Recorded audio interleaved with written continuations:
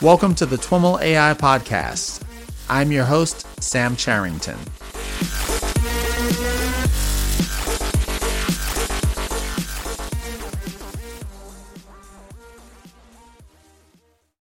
I am here at the Artificial Intelligence Conference in San Francisco, and I'm with Siddha Gunju, who is a data scientist at Deep Vision. And Siddha, welcome to the show. It was a pleasure to have you. Hi, thank you very much. Thanks for having me. Absolutely. So why don't we start by having you tell us a little bit about your background and how you got interested and started in machine learning? So I think I got started in machine learning during my undergrad days. Okay. So I had gone to a hackathon and I met this mentor there. His name is Anirudh Kaul.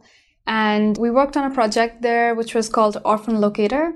Okay. Which was basically trying to locate missing children using the police databases. Okay. And we used a very simple image matching algorithm there. Okay. So I think that was my first introduction to machine learning. Okay. Then after the hackathon, when I came back to college, I was like, I want to know more about it. So I think like everybody else, I started doing the Coursera course on machine learning. The engineering course? Yeah.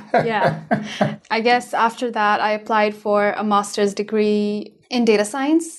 Uh-huh. So I just graduated this year from Carnegie Mellon with a master's in data science. And then at CMU, I worked on what is called visual question answering. Okay. So that's an AI hard task, which basically provides an image to a computer, and a user or a human is expected to ask a question about the image. Mm-hmm. Now, this question can be about any activity or the number of people or something related to the image or the scene within the image. Mm-hmm. And the computer or the AI system is expected to provide an accurate answer to that question. Okay. Now, there are many uses of VQA or visual question answering. One is obviously for the visually impaired, but another use is for people in situationally impaired. For example, like if you're in a car and you're driving, so you don't want to be looking at your phone. So your phone can basically give you a description of the images that somebody just sent you. Or if you're a security analyst, then you don't have to comb through hours of video footage. You can just query, like, what did the man take from that shopping mall? So you can just, describe the situation sort of to a system, and the system can provide you those frames in which that happened. Mm-hmm. So these are some of the examples of VQA. And our research was focused on how can we use visual questions as a form of supervision for improving computer vision models. Okay. Because in the future, it'll become common for humans to ask visual questions to computers, like, where did I leave my keys? Or what breed of dog is this? Mm-hmm. Now, if you look at this question, there is a lot of information already provided in the question itself, like the object or the animal we're talking about is a dog, and etc. So that's primarily where the research was focused. Okay. Yeah. Okay, interesting. And here at the conference, you did a talk, or yes. I forget you're doing, or you did it yesterday. Right. Yeah. But that talk wasn't on VQA. That talk was that was actually on embedded deep learning, which is how you can take deep learning algorithms, which are compute intensive, and they are pretty big in size. Okay. And how you can take them to embedded devices, because embedded devices have limited compute available and they have limited storage. Right. So how can you run these algorithms at inference time on these devices? So this is basically the work that I'm doing currently at my company, Deep Vision. Okay. And is that the focus at Deep Vision, or is that just one of the many things that the company's working on? So that is the focus of Deep Vision, basically to... Tell us a little bit about the company. Yeah, sure. So the company was founded by two Stanford PhD graduates, Rehan and Wajahat. Okay. And the hardware or the processor that they developed was during their PhD itself at Stanford. Okay. And this hardware is basically, it has high performance per watt. Mm-hmm. At the same time, it is programmable enough so you can run a wide range of algorithms, which includes both traditional computer vision algorithms and deep learning algorithms on the same device itself. Okay. So if you look at most of the processor these days, if you want high performance, then it's ideal to develop what is called a custom hardware or a fixed function hardware, which is built basically for that one particular operation that you want. Okay. And on the other hand, if you want a broad spectrum device, which is programmable, so you can run a lot of things on it, it will be not as efficient as the fixed function hardware. And an example of programmable devices are the GPUs or the graphical processing units. But these have a high cost, so they're expensive. And they're also like really big, so you can't actually put them on embedded devices. Right. So they were able to figure out a way to bridge the gap between performance and programmability, through which they developed this processor. Okay. Yeah. Interesting. And so does the company compete with or play in the same space as the Intel Movidius? It's actually a little different because we are building both the hardware and the software. And I don't think Movidius follows that plan. Yeah. Okay. So, but the hardware is specifically focused, I'm inferring from the name Deep Vision, on visual types of problems and like CNNs, for example. So we can run like CNNs, we can also run LSTMs on it. So it's not particularly just the convolutions. So yeah, like a broad range of deep learning basic systems can be run on it. So why don't you walk us through your talk and the major points that you were trying to convey to the audience there? Sure. So as I already mentioned about the hardware innovation, which is bridging the gap between the performance and the programmability. So one of the basic ideas behind this is that the convolution operation that basically belongs to one of the classes of those computations for which it's possible to build efficient hardware when you build it in ASIC format or application-specific integrated circuits.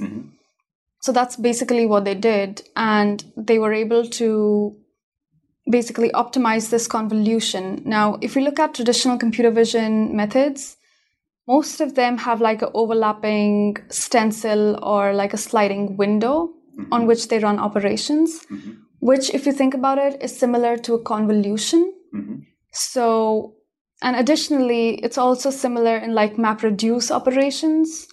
That's also like a window and you're repeating the method over and over again over different windows. So this is basically how they got the idea to optimize this one particular class of functions. And it has wide applicability over traditional computer vision and deep learning algorithms. And the other thing that I mentioned in the talk was that why are we focusing on embedded devices or edge devices? And if we look at the data available for embedded devices, it's approximately more than 150 zettabytes of video data. So if you think about where this is coming from, like airport surveillance cameras, traffic light cameras, basically all the cameras that you see anywhere, they have embedded devices in them. And they need someone to be looking at the videos right now. But it is a hope that these can be automated eventually. So that's where you will need these devices to be intelligent enough to perform real-time analysis. So the idea is that you've got tons and increasing amounts of surveillance data all over, from security devices, smart city initiatives, down to home security, and eventually maybe our phone cameras will be always on. I don't know. There are some people worried about, scenarios like that. But in any case, there's just tons and tons of video data all over the place. And right now people are reviewing that manually, and the company is kind of building towards a model where you're training models to, identify various, features like, objects or people or things like that. And you would deploy those models out to devices, inference engines that live at the edge and can basically raise flags when different things are happening. one more thing is that the models that you train, like for home security, it will be different than, for example, airport security. Because in home systems, you need to recognize like 5 or 6 people, not more than that. But in airport, you need to recognize like thousands of people instantaneously. So the way of training the models and developing the models in both these scenarios is completely different. So we're also looking into how to train each one and how to make each one dense enough so that the model is extremely small so that we can fit it onto these embedded devices. At the same time, they should be accurate enough that we are getting the correct results. So you mentioned the number of people that you're trying to identify. So it sounds like one of the main use cases is, in the security scenario, I see this person, in this frame here, pull up other frames in videos where that person appears. So the salient point being not just, identifying when there are people, but it's identifying specific people. Like maybe what are the specific use cases or, that tie to specific kind of model classes, I guess? So I think once the technology is in place, the possible use cases are endless. But right now we're focusing on 2 main ones. And again, I talked about both of these yesterday. So these are face recognition and scene description. So face recognition is basically finding out the name of a particular person based on the image of that particular person. And scene description is giving out a caption or a description for a scene which is within the image. Now, scene description has uses in home security systems because right now the home security systems are such that they alert you that there is motion detected outside your house or something is happening, but they don't tell you what is happening. And sometimes, for example, the UPS is here with a package. Yeah, so like our system can say, okay, the UPS guy is here with a package and it's dropped on your front door. Or like similar things like that. And again, face recognition can say if, like, say you saved your son or your daughter's face in your system, you know that they're coming home. And so the system just tells you, okay, this person has reached home. So that's another use case. Yeah, it's interesting. I think, at least for me, as you were describing, what you were trying to do, it's easy to get carried away and imagine like tons of use cases, but they're all, when you think through like the kinds of models that they would require, they're all really different. And so you have to really focus, at least now, on some very specific use cases. Yes, that's true. But another thing is that in order to develop, say, even activity recognition, you need to have some basic recognition capabilities. For example, you need to define like what an arm is or any other body part. So that recognition capability comes from like what is possible again in face recognition. So what I'm saying Elaborate on that. Yeah, so it's basically like when you have one face recognition model in place, the only thing you have to do is tweak it a little bit to make it into activity recognition. Like in place of images in face recognition, you would need a time sequence or a frame sequence in activity recognition. Are you talking here about transfer learning, meaning you've trained a model on faces and now you can use it to identify arms? Or are we talking more about sequence related things or something totally different? I think it's something totally different. Yeah. Great. So what I mean is that once you have the basic capability in place, like being able to recognize faces, it is just parts of this algorithm or parts of this model that you would be reusing in other models like activity recognition. Now, you won't be using the exact same weights because that would be completely different. And you would have to retrain train from scratch the activity recognition model. But that said, the basic elements in both of these are the same, like the convolutions or the LSTMs. So you're saying you're building up the model architecture share a lot of common characteristics. Yeah, something like that, yeah. Something like that, but not quite that? I didn't actually understand what you said. So the model architectures share a lot of common characteristics, meaning you're using the same general model architectures, the different types of layers, convolutional layers. Yes. Yeah. That's a very easy way to explain it. Yeah. Okay. I should have said that. So interesting. So I guess what I'm curious about is you develop models. I'm assuming that the way that you would go about this is you want to develop facial recognition models. And you survey the literature, figure out what are the, best performing model architectures to do that, implement those, train those. And then you've got this model that probably doesn't fit on your embedded device. Yeah. And so there's a process that you go through to go from that model to one that fits. Like, walk us through, how much of that is art and how much of that is science, and walk us through like the thinking as you do that. Yeah, sure. So this process is actually called pruning. Okay. So how you can go from like a big model to something that is just reduced to 11 times its original size. Okay. So the way to do this is, pruning basically has 3 different steps in it. Well, I think there are 3 different steps in it. Okay. So first is you need to statistically analyze your model to ensure that the weights follow a bell curve distribution, like a normal distribution. No, I get that part. I think you're responding to me looking up like, okay, why is it important that your weights are distributed in that way? Because when you're going to prune it, you're going to use some thresholds. Okay. Now you calculate these thresholds using the standard deviation. Okay. And the assumptions of standard deviation are that it needs to be a bell curve. Right. So. And is it typical or common that your weights do follow the bell curve? Yeah, for all the models that I've tried it with, they almost always fall into a bell curve. Okay. Yeah. So once you know that it's a bell curve, you move on to the next step, which is the actual pruning stage. So you calculate the standard deviation of the weight matrices. Then you find the quartiles of each weight matrix. So that's basically standard deviation multiplied by 1, 2, 3, 4, and so on. Now, for each weight matrix, for example, if you're using a scene description model, that will have an image model and a language model.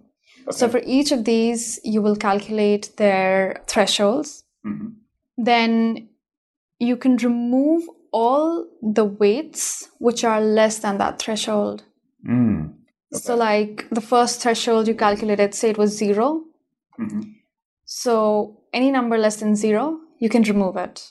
Okay. So this is essentially a technique to identify and rank the contribution of individual weights in your model. Yes. That's, Okay. Yeah.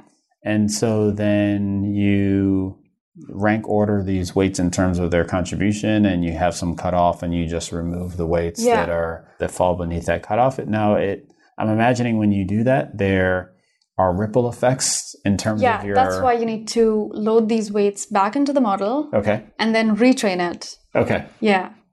All right. And then, was that your third step? Yes. Okay. Retraining is the third step. Okay. Yeah. Awesome. And then you can basically repeat this entire process until you reach the most dense model. Okay. And is there empirical work that shows that pruning leads to optimal compact solutions relative to some other process that maybe starts from a smaller, more compact model and trains those from scratch or something? So there are actually different kinds of pruning strategies available. Okay. So I remember there are a couple of papers from Stanford that talk about this method, and there are a couple of papers from University of Washington and Allen Institute that talk about just removing one complete branch.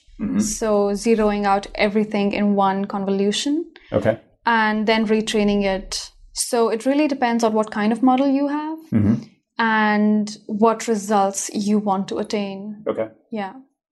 All right. Interesting. Can you give us a sense for the kinds of results? Well, you mentioned that your models after the pruning process can be like 10% of the size of the original models. in real numbers, like what does that tend to look like? So if you talk about the scene description model that we worked on, its average inference time, it came down from 8 milliseconds to 2 milliseconds. And the accuracy also increased. So for scene description, there are different metrics like Meteor, Blue, Rouge, and Cider. So there was an increase of approximately 5 steps on these metrics. Meteor, Blue, Rouge, and Cider. Yeah. Cider? CIDER. Okay. Yeah. And BLEU. So these are some image captioning metrics. Okay. These are originally machine translation metrics, but they have been adapted to image captioning metrics. Okay. There's also a new metric called SPICE, which is used for image captioning. Okay. And so you're saying that you can train a model, measure it against these metrics, prune the model, and then increase performance? Yeah, because you will have a dense network.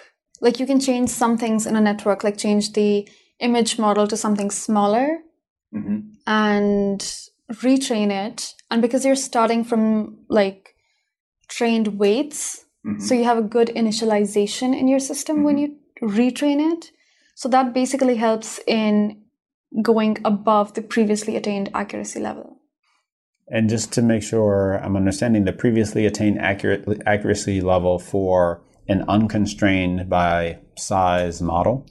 Yeah, it's counterintuitive to me. I the way I envisioned this is that the best performance you're going to get is when you've got a model that's not constrained by memory power, etc. And then you prune it and you make some compromises and you get adequate performance, but with a model with a footprint that can fit on your embedded device. And what I hear you saying is that you can actually increase your performance and shrink your model down at the same time? Yeah. Is that what you're saying? Yes. Okay.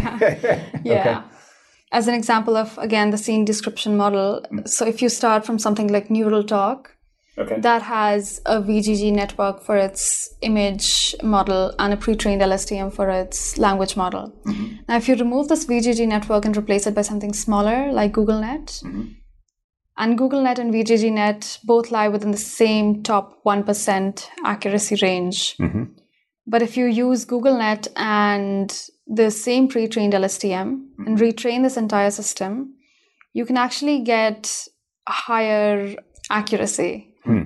And so for, folks that are doing research in this area and are, competing on accuracy, why don't they all just add another step in their process of pruning to come up with a better performing model, or at least try that? Because I think that's not their main aim.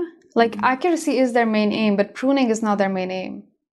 Right, but you're saying accuracy can improve because you prune. Yes, that's true. But I know that because I tried that out as an experiment. Okay. So, if you're a PhD student, I doubt you will have time to experiment with pruning just for fun.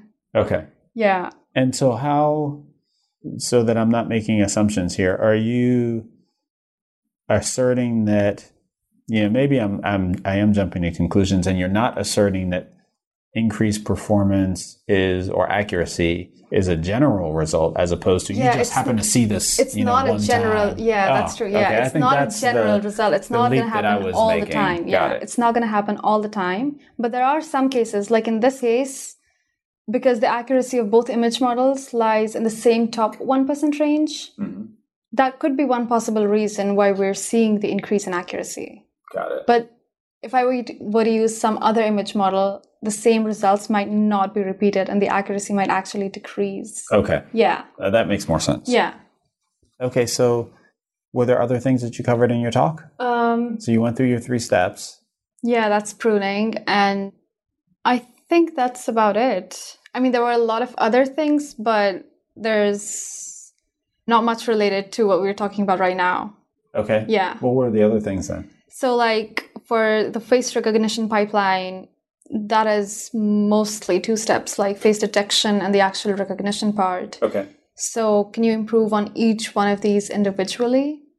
So for face detection, if you use a standard library or a traditional computer vision system as opposed to something trained on neural networks? Can you improve the accuracy, the inference time, and the model size? So for face detection, we saw improvement on all these three verticals. And on face recognition, we trained different models using somewhat similar architecture. So Google had released the FaceNet paper, which describes the NN2 architecture. So we built several models around the NN2 architecture and trained it with different input sizes, and saw that, there's different inference time, different accuracy that it attains, and different model size that all of these two parameters can change. So that's something that I also mentioned in the doc.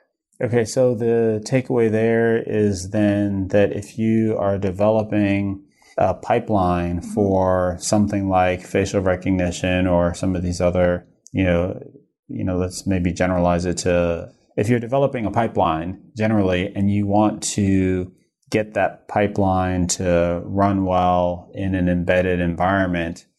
Yeah, you want to be optimizing like each portion of the pipeline individually. Right. Yeah. As opposed to just optimizing, being fixed on your end pipeline and optimizing that.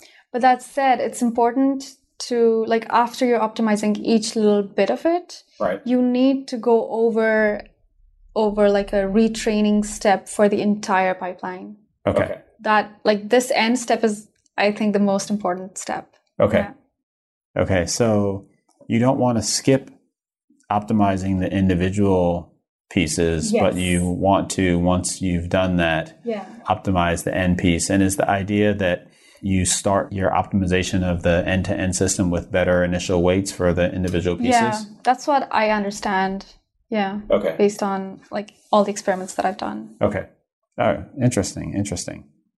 Can you walk us through, we talked a little bit about VQA. Can you walk us through, is that something that you work on at Deep Vision as well, or is it? So I think VQA will come in eventually because, like I said, scene description is something that we use right now, but eventually you would also want people to be asking questions to the system so that the system can give you an answer.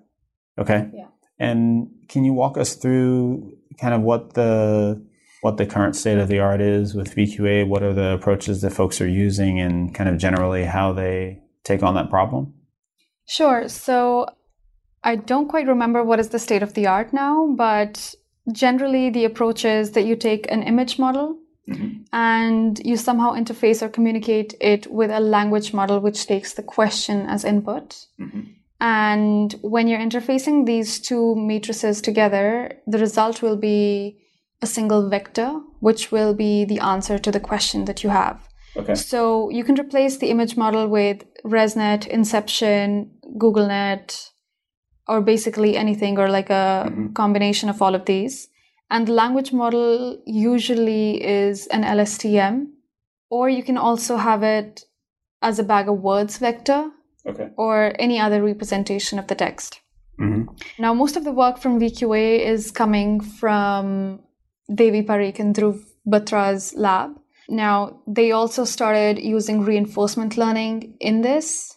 So they're just trying to give adversarial answers and questions and having the other computer or the other agent within the same environment, trying to figure out which of these is incorrect and which of these is correct. Okay. So that's sort of like a brief overview of what's happening in VQA. Okay. Yeah. Interesting. And there are some, I don't remember maybe you can remind us the name of them. There are some popular data sets that folks are using for VQA. Yeah, it's called the MS COCO dataset. MS COCO? Yeah, it's released by Microsoft and it's the Common Objects in Context. Okay. Now, the images in MS COCO are actually really different from ImageNet because ImageNet focuses on one particular object in an image. And whatever the object is in focus, it usually occupies most of the area within the image. But in the COCO images, they're like normal scenes, like say this room, for example. It doesn't have a specific object or there's no specific person in focus. It's like random, not random, but scenes which have a lot of information in them.